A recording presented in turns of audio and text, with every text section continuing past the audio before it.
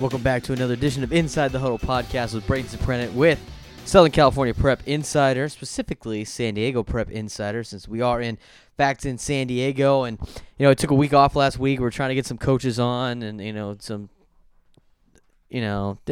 it's difficult to get guys on. It's later in the year. You got league games, and, you guys are all stressed out and busy and whatever. It's fine. It's cool. But I did get Jason Texler on last week, so we're going to play that interview for you.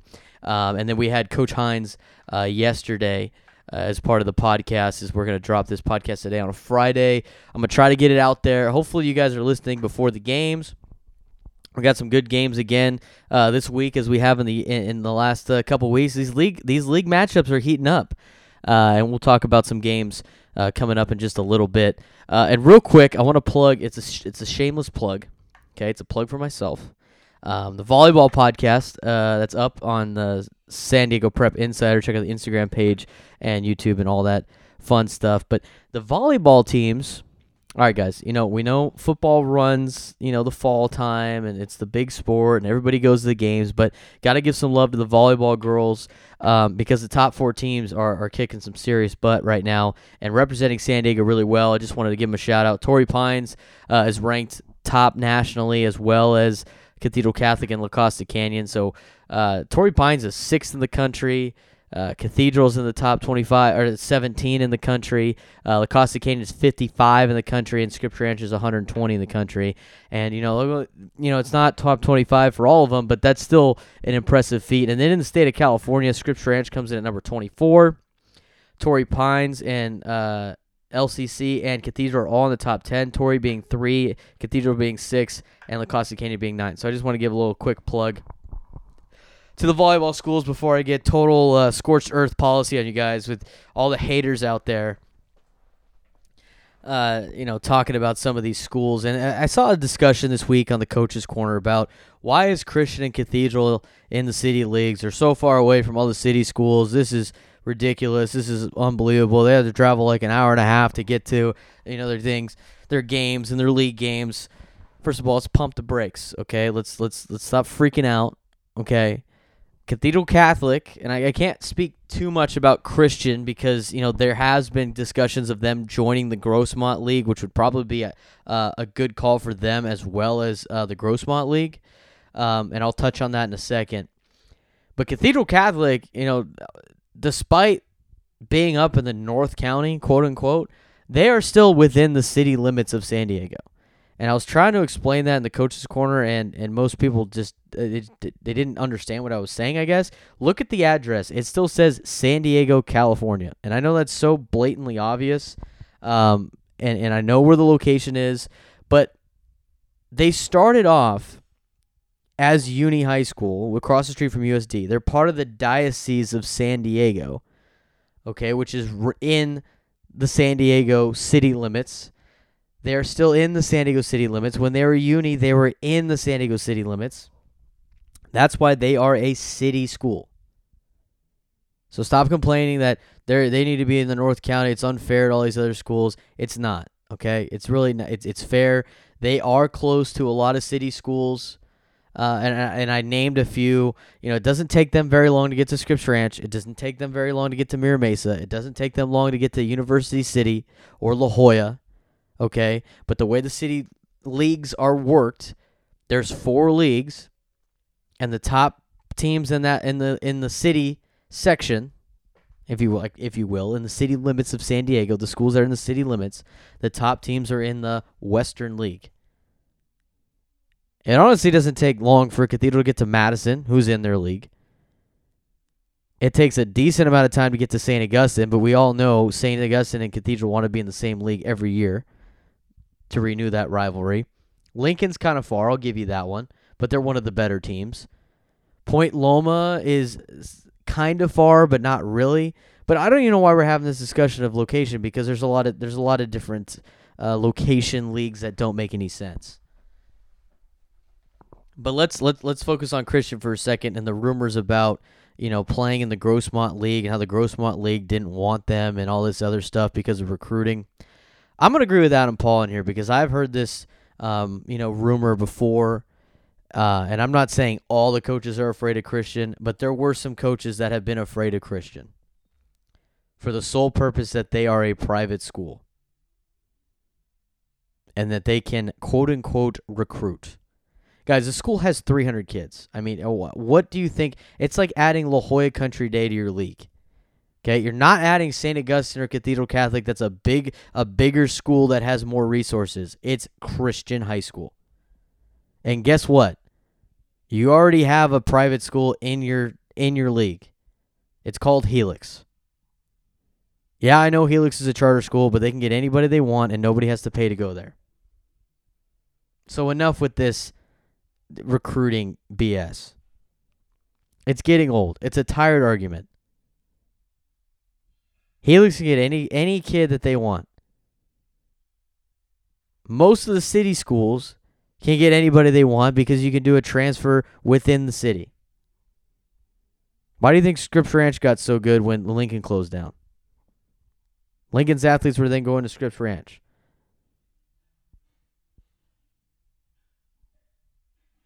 Everyone has a special rule to get kids.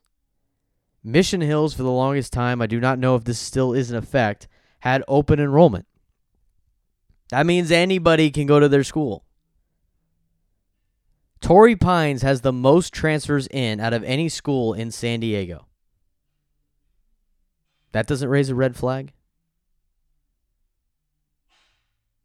Torrey Pines, we're the neighborhood school. Everyone lives in the neighborhood. That's fine. But they get a lot of transfers too. A couple years ago, the school that had the most transfers out was Cathedral.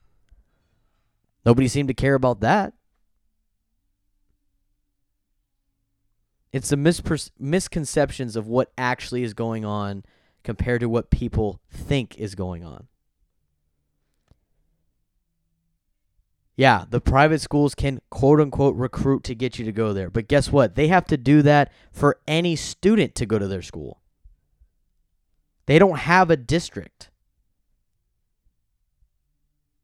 Where, I'm going to ask you guys this, and you can comment below.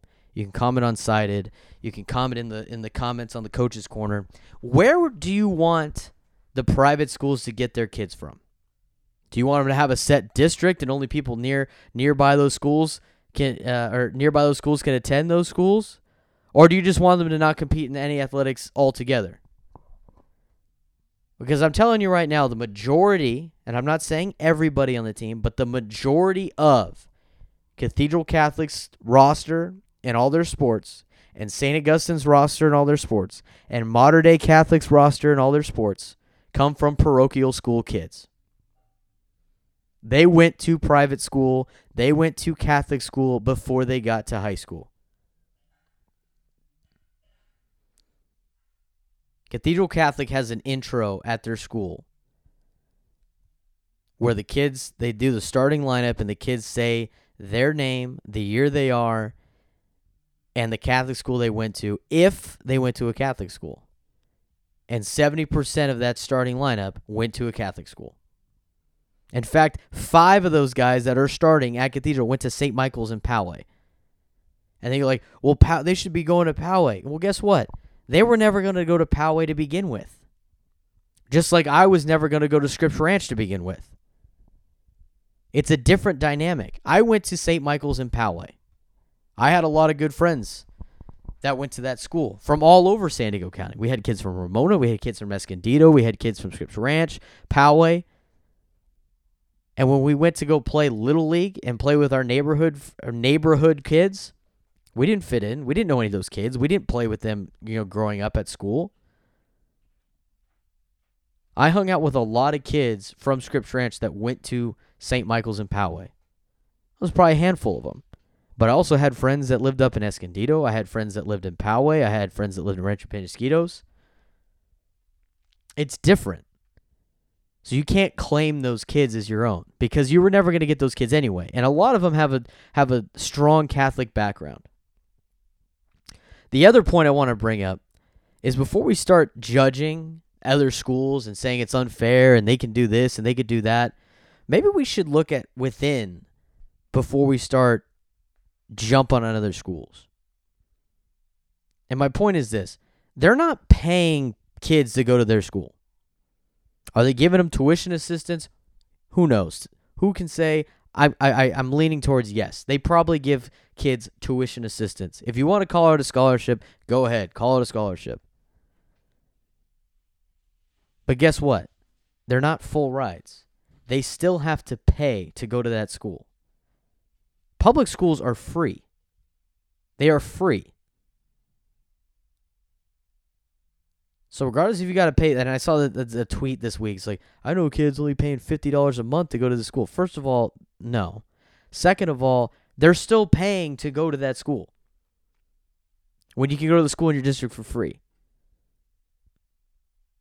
So what is the main factor? Why are they going to these schools? What are they offering that is just so much better than what everyone else is offering? Because I've seen these chats, and I've seen you guys talk about this all the time. And they go, well, I went to public school and I got a great education, and the education over there is not better. That's fine. And I think you could say that about every school. I think you can get a great education at any school you go to. If you work hard and you put the effort forward, you can get a great education at any of these schools. And it really doesn't matter. So if it's not for the education, what is it for? Why are these kids going to these schools?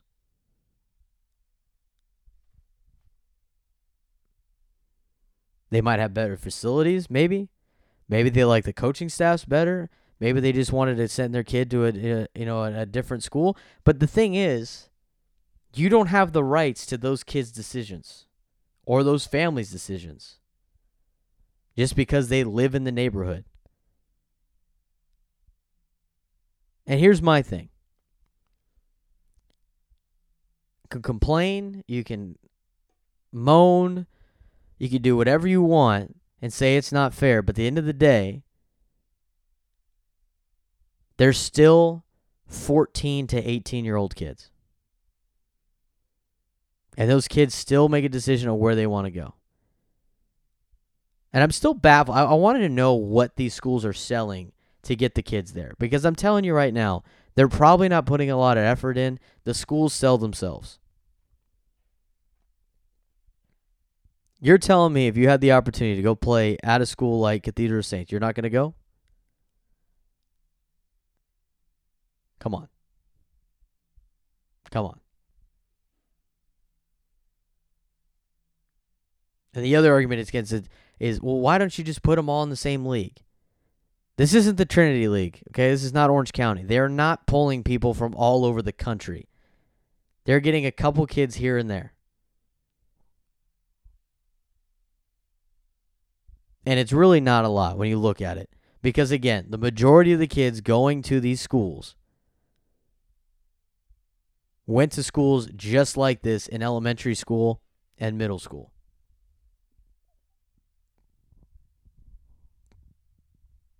I mean, you can go through all the rosters, and when you come down to it, there's probably like 5 kids on each team that go, you know what, they kind of don't fit. And what I mean by that, you look, it's like, well, how did they get that kid? But 5 kids doesn't make a team. There's still a lot more involved. There's still a lot of other pieces, especially in football, and we all know this. I'm getting tired of this narrative of it's not fair, they can recruit. Another thing, go to these schools, go check those teams out in person. If Saints and Cathedral recruited, they would never lose. I mean, absolutely. They would be like the Trinity League schools and would never lose.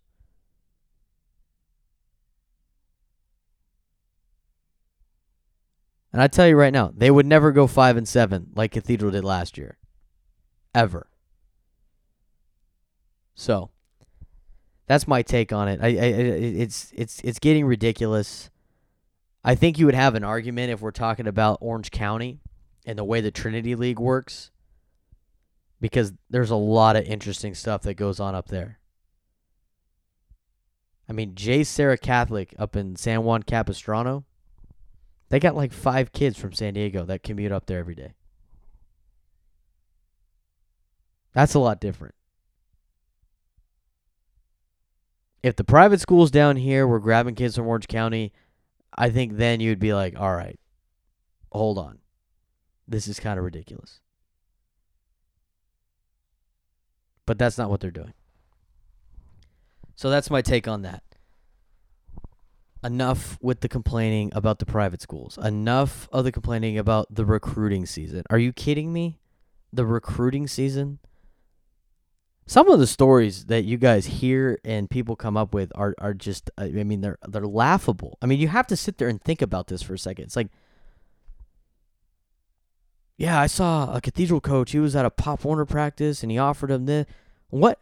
First of all, they're practicing at the same time as Pop Warner practices, so how does that work? First off. Second of all, what are they offering? You still have to physically get into the school. And it's got to be a fit for you. I mean, they're not like pulling strings to get kids into schools. And they, at the end of the day, the families still have to pay to go to that school. Even if it was a scholarship, it would be the same price as going to a public school. It'd be free. I mean, it's the same thing. And don't give me this, well, they can get from any. Every school has a special rule. Madison gets a lot of kids that get bussed in from other places, just like a lot of city schools do. The North County has the biggest schools in the county.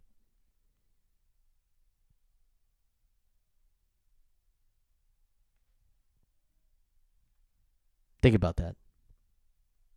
All right, I'm done ranting for it. I'm sure I'll get tons of hate tweets and hate everything, but I just want to point out it's not that big of a difference. I will tell you this, though. I saw Dorian Crawford's tweet about why he was asking why North County schools do fairly well compared to the city schools when the city schools have a lot more athletes. Unfortunately for the city schools, they don't have as many resources as the big schools do. North County schools have a lot of resources. They can get personal trainers. They can have a lot of coaches on staff. That is different. In terms of getting kids to go to your school, it's pretty much fair game with a little bit of tweaks. The downside of going to a private school, you have to pay. The loops that you have to jump through to go to a city school of transferring, it's probably a pain in the butt. But again, there's still limits on all schools. All schools have limits of what kids they can get, and all schools have special rules to get kids in. I mean, it is what it is. And they're essentially playing by the same rules. The only rules that are different are some schools are bigger and have more resources than other schools. And with that, I think you have an argument with that. Cathedral, Saints, Helix even, the North County schools have a little bit better resources than some of the small schools and some of the schools in the South Bay and that sort of thing. I don't want to dumb down. I don't want to make the mood bad at this point. But let's move on. When we come back, we're gonna have Coach Jason Texler. We met with him last week, talking about some things and the great job he's done at that school up in San Marcos. Followed up by Coach Hines, who will talk about his big matchup against San Diego High. He's the head coach of the Coronado Islanders, and he talks some good things about how well San Diego High, or how good San Diego High is, and what a great job Charles James has done with the Cavers this season. So when we come back, we got Jason Texler. You're listening to the Inside the Huddle podcast with Braden Zaprenett.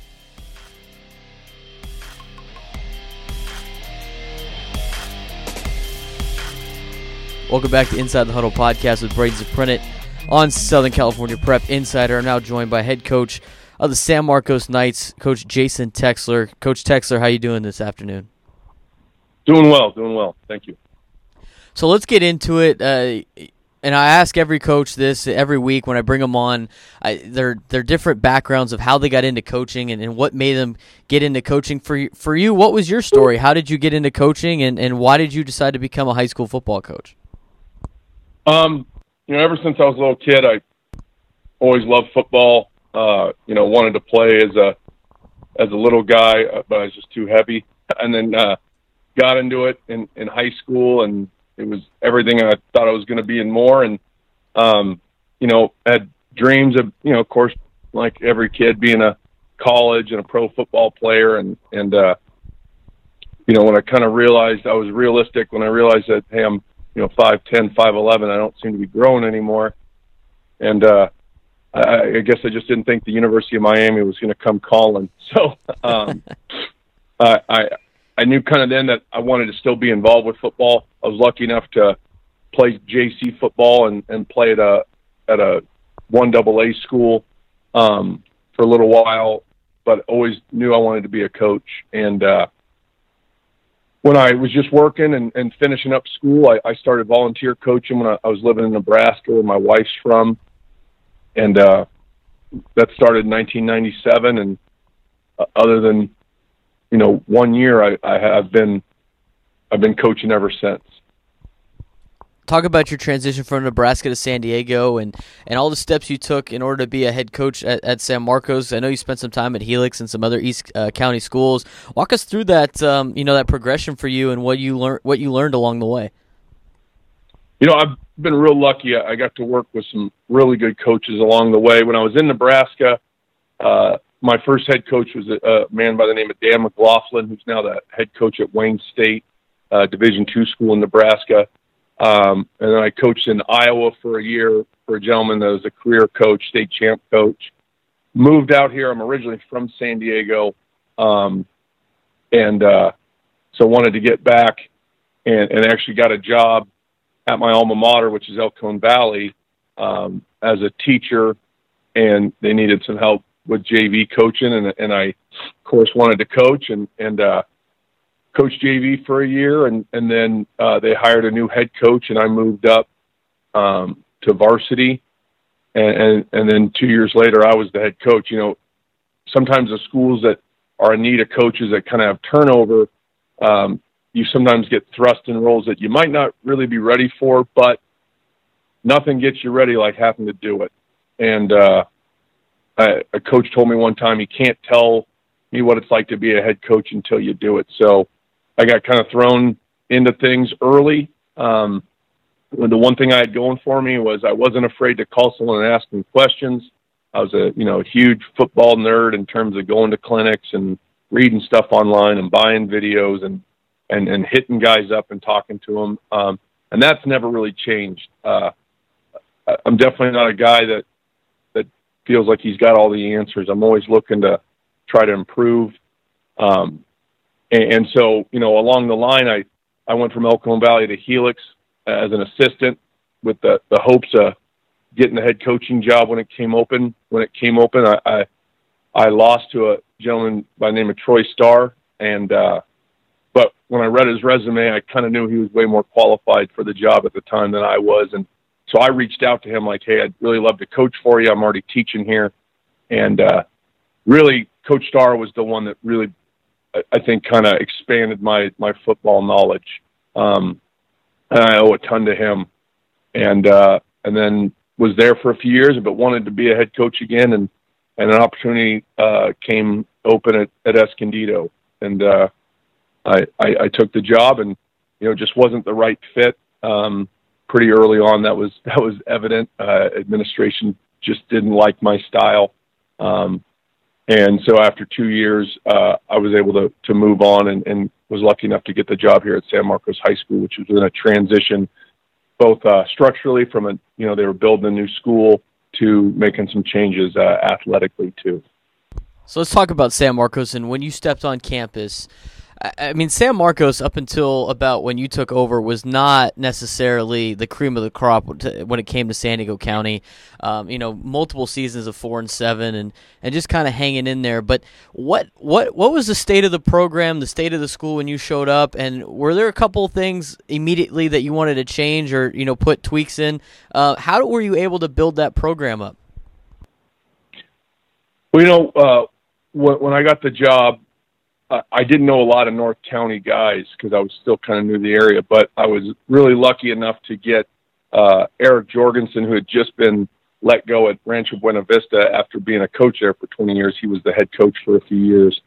And I was able to get him and a couple of his coaches over here, and then also was able to hire Tom Carroll, the son of John Carroll, who was teaching in the Escondido School District, and got him on. So initially, probably the biggest thing I did was I went out and got coaches, coaches that are more experienced than I am or have knowledge in different areas than I do. And I tried to just bring in the best coaches that I could. And I was lucky enough to get some other guys from around the area. I got Eddie Knuckles, who played over at Mission Hills, who's been a great coach for us. And Sean Slade was 15 years at Vista, and he's coaching O-line. So I surrounded myself with really good coaches. And then just we kind of went to work. The school was in a massive transition, both because there was a new school being built and because they had kind of struggled athletically. But with the new school came a bunch more kids. As much as I love X's and O's, it really comes down to the kids that you have that can execute those plays. And we were able to get in some good kids. We have some tremendous athletes here at San Marcos. Way too many one-sport athletes. I think we'd be a much stronger program if we had some of these kids that play other sports coming out. But we had enough kids get in, and we were at a lower level competition-wise that we were able to have some early success. And whenever that happens, it gets more kids excited about the program. And so every year we've moved up a division. Our second year we went to the championship in Division III, lost a close game, but that kind of really created some excitement and kids wanting to go to the new school. And so it's just kind of gone from there. And now, we're in the toughest league, in my opinion, in the county year in and year out. And so our kids have to step up because every game's a big game. And they've done that. And my coaches have done a great job of preparing them. Let's talk about the kids you have on your team, and it's highlighted by quarterback Miles Hastings, who is a little banged up. But besides him, let's talk about some of your kids individually that have done a tremendous job for the Knights so far this year. Yeah. First, our receiver, DB, and then the last 2 weeks, quarterback, Dane Olson, has done a tremendous job. He's been a kid that was probably 5'7", 100 pounds as a freshman, and he has just worked himself into being a very good high school football player, and has really stepped up the last 2 weeks and getting us wins when Miles has been out. And we're going to ask him to play quarterback again, this week as Miles continues to rehab. Quinn Roth, our outside linebacker, defensive end, my opinion, he's the best in the county. He's got such a motor, and we've heard from several teams we've played that, on defense, they have to stop number 20. He's done a tremendous job. We have a really good group of young defensive backs / wide receivers, Jalen Boehner, Xavion Reese, and Gavin Shervany. They're really good athletes. They're going to be getting a lot of interest from schools as they kind of move through. They've done a tremendous job. Couple running backs. We had a kid that was very small as a freshman, and he hasn't gotten much bigger, but he's a tough kid. Zach Frost, who's been tremendous for us, and Aaron Narita, who didn't play last year, but has come back and really been a spark for us at running back. And then up front, our offensive line, they're a bunch of guys that may not get a lot of college interest because they're 5'10", 6 foot. We got one kid that's 6'4", but they've really worked hard and they've become a really good unit. Most of them all started last year as juniors, and they've really paved the way. And then we've had some guys step up at linebacker after losing Josh Bournes and Billy Balicki, Mitch Barnett, Nick Teifer, and then a couple transfer kids, JT Dozier, Josh Dozier, have stepped in on the defensive side, and Maverick Martin at strong safety. So it's a lot of kids that didn't play for us last year because they either, were just behind really good players or different places or whatever, but they've all stepped up and really contributed. Let's talk about last week's win. It was arguably probably the best win of last week for any team in San Diego County. You knocked off a team that was, ranked as high as number 1 in the county, coming in undefeated, La Costa Canyon. You do it without your starting quarterback. It was a 12-8 game. I know as an offensive coach you don't like only scoring 12 points, but what was the key to your success against La Costa Canyon last week? Key was our defense had to play great, and they did. We couldn't turn over the ball on offense, which we didn't. And then our kicking game behind Caleb Mancini, kicked 2 field goals, punted the ball really well, kicked the ball in the end zone. And then we had to take a safety towards the end strategically just to hopefully not give them the ball in a good place. And, he has to kick from the 20. He kicked the ball 71 yards in the air. The kid caught it at the 9, dropped it, and then picked it up at the 1, which gave our coverage team time to get down there and tackle him, so he didn't get a good gain. So, yeah, I was just playing smart football in all 3 phases, and we were able to do that. I know they're a very good team. I know they didn't feel like they played their best brand of football, and that's the thing. Friday night, it's kind of one of those deals that who shows up and makes the most big plays and makes the least mistakes. So we were able to be that team on that side of the coin that night. Well, you said it best. It's arguably, in your opinion, it's the best league, and to most people, it is the best league in San Diego County. You got El Camino this week, and they're coming in 1-5, but you can't take a team lightly like that. So what, watching film, what are some things that they do well that you guys need to be prepared for, and how do you get your kids focused on a team like El Camino that's coming in 1-5 after a big emotional win the week before against an undefeated team? Yeah, El Camino, what they do well is they put really quality kids on the field. They're very athletic. They're fast. They're big. They're physical. When we started the week, I wrote up on the board all the opponents that El Camino has faced this year. Eastlake, Cathedral, Torrey Pines, La Costa Canyon, Point Loma.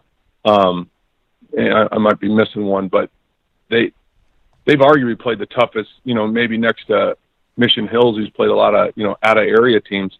They play one of the hardest schedules in the county. So, yeah, their record isn't an indication of what type of football team they are.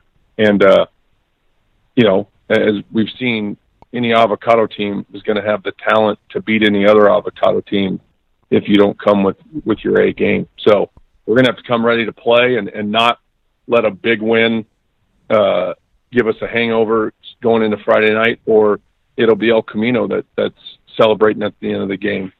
And so we got to play 48 full minutes of football to be able to beat them.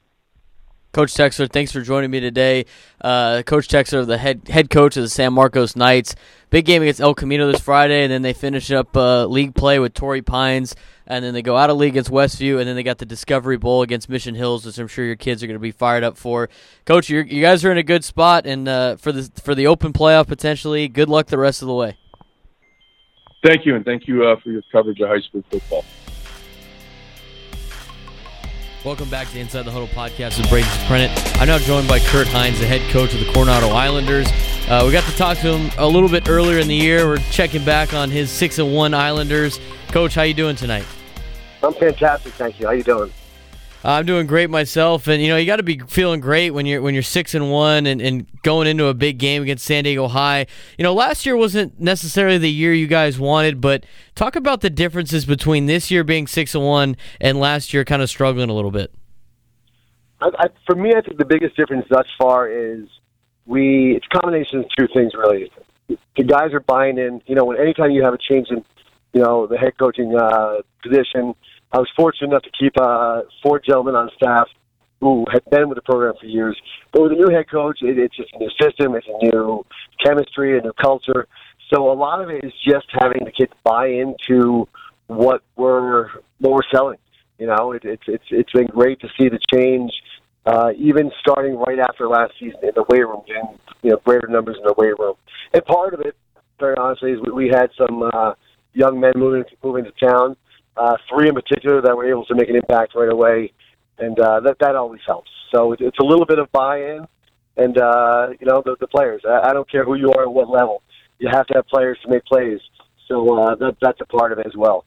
Let's talk about some of those players and who's been making an impact for the Islanders this year. You're talking about the players stepping up. Who do you got specifically that has been big impact guys for you this year? Right out of the gates, one of them is Colter Maldonado. He is a junior quarterback and defensive back. He was in Coronado when he was in middle school. Military family, moved away, and just moved back in town. Just a football player. We often say there are young men that play football, and then there are football players. And he just has that fight, the desire to make a difference. So he's been a big impact. John Rollins is one lineman that no one's heard of, and unfortunately most linemen, unless they're 6'5", 300 pounds, don't get heard of. But he's average size, but just another one of those. He's a selfless team player. He just shows up to practice every day. He, like most linemen, just straps up the pads and gets to work. So. He's been fantastic, and there's another big, not new to our program, but Bryce Alexander he was a quarterback last year, and he is Mike linebacker and one of our receivers. He was quarterback by default because we needed him at that position, but he's been phenomenal this year, just on both sides of the ball. But he likes to hit. We couldn't use him as much as we wanted to last year with him being our starting guy. Before we get into your game this week against San Diego High, I want to pull up, something you tweet out on almost every Friday, and something that us at Prep Insider love seeing. And I mean, you can get all of us to run through a brick wall for you, but you always tweet out, looking for a street fighter, looking for a fight. Where did that come about? When did you start tweeting that out, and what does that mean for you and for your team? It's funny. That hasn't got me in trouble yet, and hopefully it won't. But for me, when I talk about that, it's just I was not a punk growing up, but I spent a lot of time getting in trouble and getting into fights. And to be honest with you, I just love it. There's a certain rush that comes from punching someone square in the face and being punched, and that taste of blood and kind of coming back and not staying down. So that gets me amped up. The fine line, in all seriousness, is teaching your young men to be ready for a street fight, but to do it with class and character.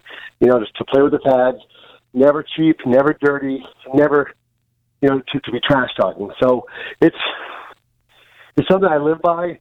But that being said, tomorrow night, without a doubt, we are in for one heck of a street fight because that's a very physical team we're going to be going up against. Let's talk about how important this game is. I mean, it's a cross-league game, so it doesn't affect your league playout. But, playing a team like San Diego High in a cross-league, how much of an advantage is that in terms of finishing out league play and having to play this late, potentially helping you out and gearing up for the playoffs?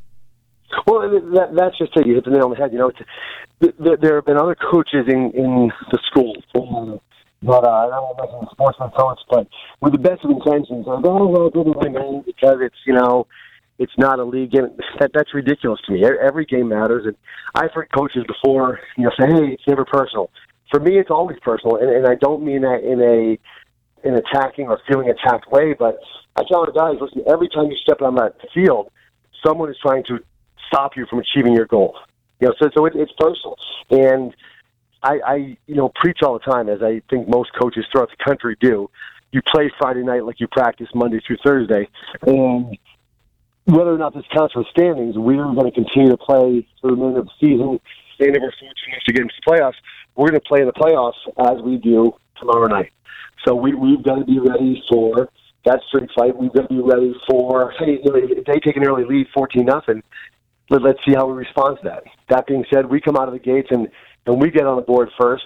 We're going to make sure that we continue to keep fighting. Let's get to the last part of league play is coming up for you. You guys are in a great spot as of right now to potentially win league. But as a coach, what do you feel like your team needs to accomplish? A couple stepping stone goals in order to reach hanging a league banner in your school. Yeah, I think the biggest thing falls on our offensive coordinator, and I don't mind trashing him because it's me. We're leaving too many points off the board offensively, and sometimes it's execution by the young men, and obviously sometimes it's new play calling and just not, film never lies. And sometimes I sit there on Friday night, as most of us do, for God knows how many hours, breaking down film. I'm like, why didn't I freaking call this, or why didn't I do that? Our players are playing. They're playing with fire. They're playing with passion. We've got to stop leaving points off the board. Defensively, my defensive coordinator, not mine, but our defensive coordinator, Mark Davis, that man has been on the staff for 16 years at Coronado, and he is a godsend. I mean, he's passionate about football. He's knowledgeable. He is everything you want in an assistant coach and more. He's been having their guys do a great job, or our guys do a great job. So defensively, we just got to keep doing what we're doing. We got, especially tomorrow night. I mean, those guys do not go down upon contact. From San Diego High School, they don't go down with one player often, and they will make some really good players look really bad if we try to arm tackle or not, wrap up. So defensively, we've been doing a great job. We just need to continue doing that tomorrow and moving forward. We're talking with Kurt Hines of Coronado, the head football coach over there, right here on Inside the Huddle podcast with Braden Suprenant. And Coach Hines, before I let you go, I want to talk about, you guys have been doing some renovations over there to help out the program in the school. Talk to us a little about what's going on over there at the Coronado Islander land. Now you're getting me even more amped up. So I just left the high school about 20 minutes ago, and I always, since we started that renovation, poke my head in there. Let me back up, and I'll make this real quick. My first 17 years were coaching in New Hampshire, and I was a head coach for the last 7 years before I moved out here. Final year, we were 11-0 in Division I, the highest division in New Hampshire. Had gone to the state championship, did a fundraiser there for a new weight room, and we had built the Taj Mahal of weight rooms. And I was like, man, this is where I'm going to retire. And then our oldest daughter called. We have 4 children, and she'd been married earlier, a year or so earlier, and she said, hey, I'm pregnant. So my heart leapt with joy, and at the same time it sank. So I was like, crap, I'm not staying here. So when I came out here, I was blessed to get a coaching job at Christian High School for 2 years as an assistant. And when I took the head coaching job last year at Coronado, I'm a firm believer. I train our guys year-round, and I like being in there myself, not just to work out with them, but because that's where culture is built. That's where you can really have those conversations and keep on top of them as far as grades and their social lives and what's going on personally. So when I saw the weight room, I was like, man, we got lots to do. So long story short, I reached out to the administration last spring, said, hey, can I get the ball rolling with this? And they were fantastic as far as saying, hey, run with it. So it's been less than a year, but we have the new weight room up and almost running. We have a new floor. I got rid of all the machines and all the old school stuff that's, just dinosaur, antique stuff. And we have 6 Olympic half-rack platforms, and I'm just thrilled. I mean, it's something that is going to be more functional than we've ever had. And the goal, ultimately, is to get the young men to want to be in there all the time. And I want them playing other sports. I want them to be multi-sport athletes. But the guys that don't play the sports, or when they do have the opportunity, I want them to take ownership and say, hey, this is our football field, this is our weight room, this is our locker room, and that's where the pride starts to come in, and that's when you start to have winning seasons year after year after year, when guys really start to own their program.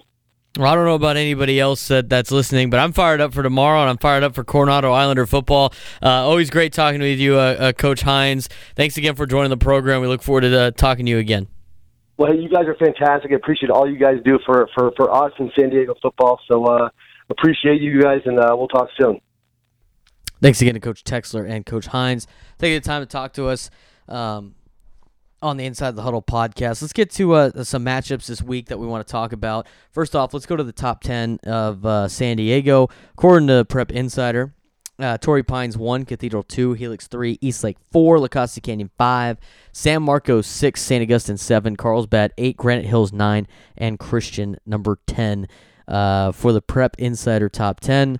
Again, we all know what rankings do matter, and I vote on the Prep Insider 1 and the UT 1, and the polls are fun, but the ones that matter are the Cal Preps rankings, and that's going to be determined the playoff at the end of the year, so pay attention to those as well. But let's get to some matchups this week. The Metro Pacific League, I like the Montgomery Aztecs and the Castle Park Trojans. It's going to be a good game for league aspirations. 3-4 Montgomery taking on the Castle Park Trojans, who are also 3-4. The game will be at 7 o'clock at Castle Park. Their first home game in about 2 months. Which is crazy. Castle Park leads the overall series 28-17-2. The last time the two teams met, Montgomery won 42-14. Castle Park's been dealing with some issues with injuries and low numbers. So they're going to be fired up to play this game, but I think Montgomery's going to be just a little bit too much for them. I think Montgomery wins this one. Valley League, San Pasqual at Valley Center. San Pasqual is 4-3 on the year. Valley Center is also 4-3. A big matchup in the North County. San Pasqual leads the overall series 11-9. We know Coach Gilser's going to have his guys riled up to play because his alma mater, Orange Glen, was rivals with San Pasqual when he was in high school. So it's going to be a rivalry game for him. This is a pretty good matchup up on the mountain at Valley Center. Valley Center won last year 37-21. I expect Valley Center to win again this year. But San Pasqual's got the single-digit numbers now, and they're playing with some swag. And it's going to be a tough matchup. I think it's going to be a great game up there in the Valley League. Coastal League action, Santa Fe Christian at Bishops, 4-4 Santa Fe Christian taking on the Bishops Knights, who are 4-3. Santa Fe Christian leads the overall series 16-11-2. Bishops won last year 38-13 on their magical run that they had to the playoffs, and they were a really good team last year. So was Santa Fe Christian. They're kind of down years this year for the two small schools, but it's going to be a great matchup. I think Santa Fe Christian gets it done. Bishop's losing their quarterback early in the season hurt them, but the lineman that stepped in for him, it's been the talk of the town. He's done a good job so far. So look for Bishops to make this a close one, but I got Santa Fe Christian. San Diego High at Coronado. We're talking to Coach Hines about this matchup, and the Cavers are 4-2. The Islanders are 6-1. The first time these two schools met were in 1915. So it's long-term history between these two squads. They've only played them a handful of times, though. San Diego High leads the series 15-9. Last year, San Diego High blanked the Islanders 36-0. But Coronado's 6-1 since 2008, so we'll see how this one goes. Charles James is going to have his guys ready to go. Coach Hines, I'm ready to run through a brick wall every time I talk to Coach Hines, and him looking for a street fight always. So it's going to be a tough game for the Islanders. I think San Diego High gets it done, but I don't think they shut them out this year.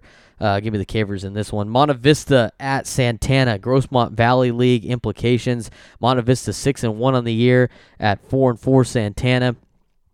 The game will be at 7 o'clock in Santee. Monte Vista leads the overall series 22-14-3. The last time these two teams met was last season. Monte Vista won 24-17. Santana's a decent team. Defensively, they should be okay, but offensively, we got to see what team shows up because they've been tale two cities when it comes to their offense. If the good offense shows up, they got a chance. If the bad offense shows up, Monte Vista might blow this one out early. I'm going to go with the Monarchs. I think McClendon's going to be too much for Santana, and I think Monte Vista gets it done. Some top 10 matchups. Torrey Pines is hosting San Marcos. We talked to Coach Texler this week. San Marcos was in a tough game last week against El Camino.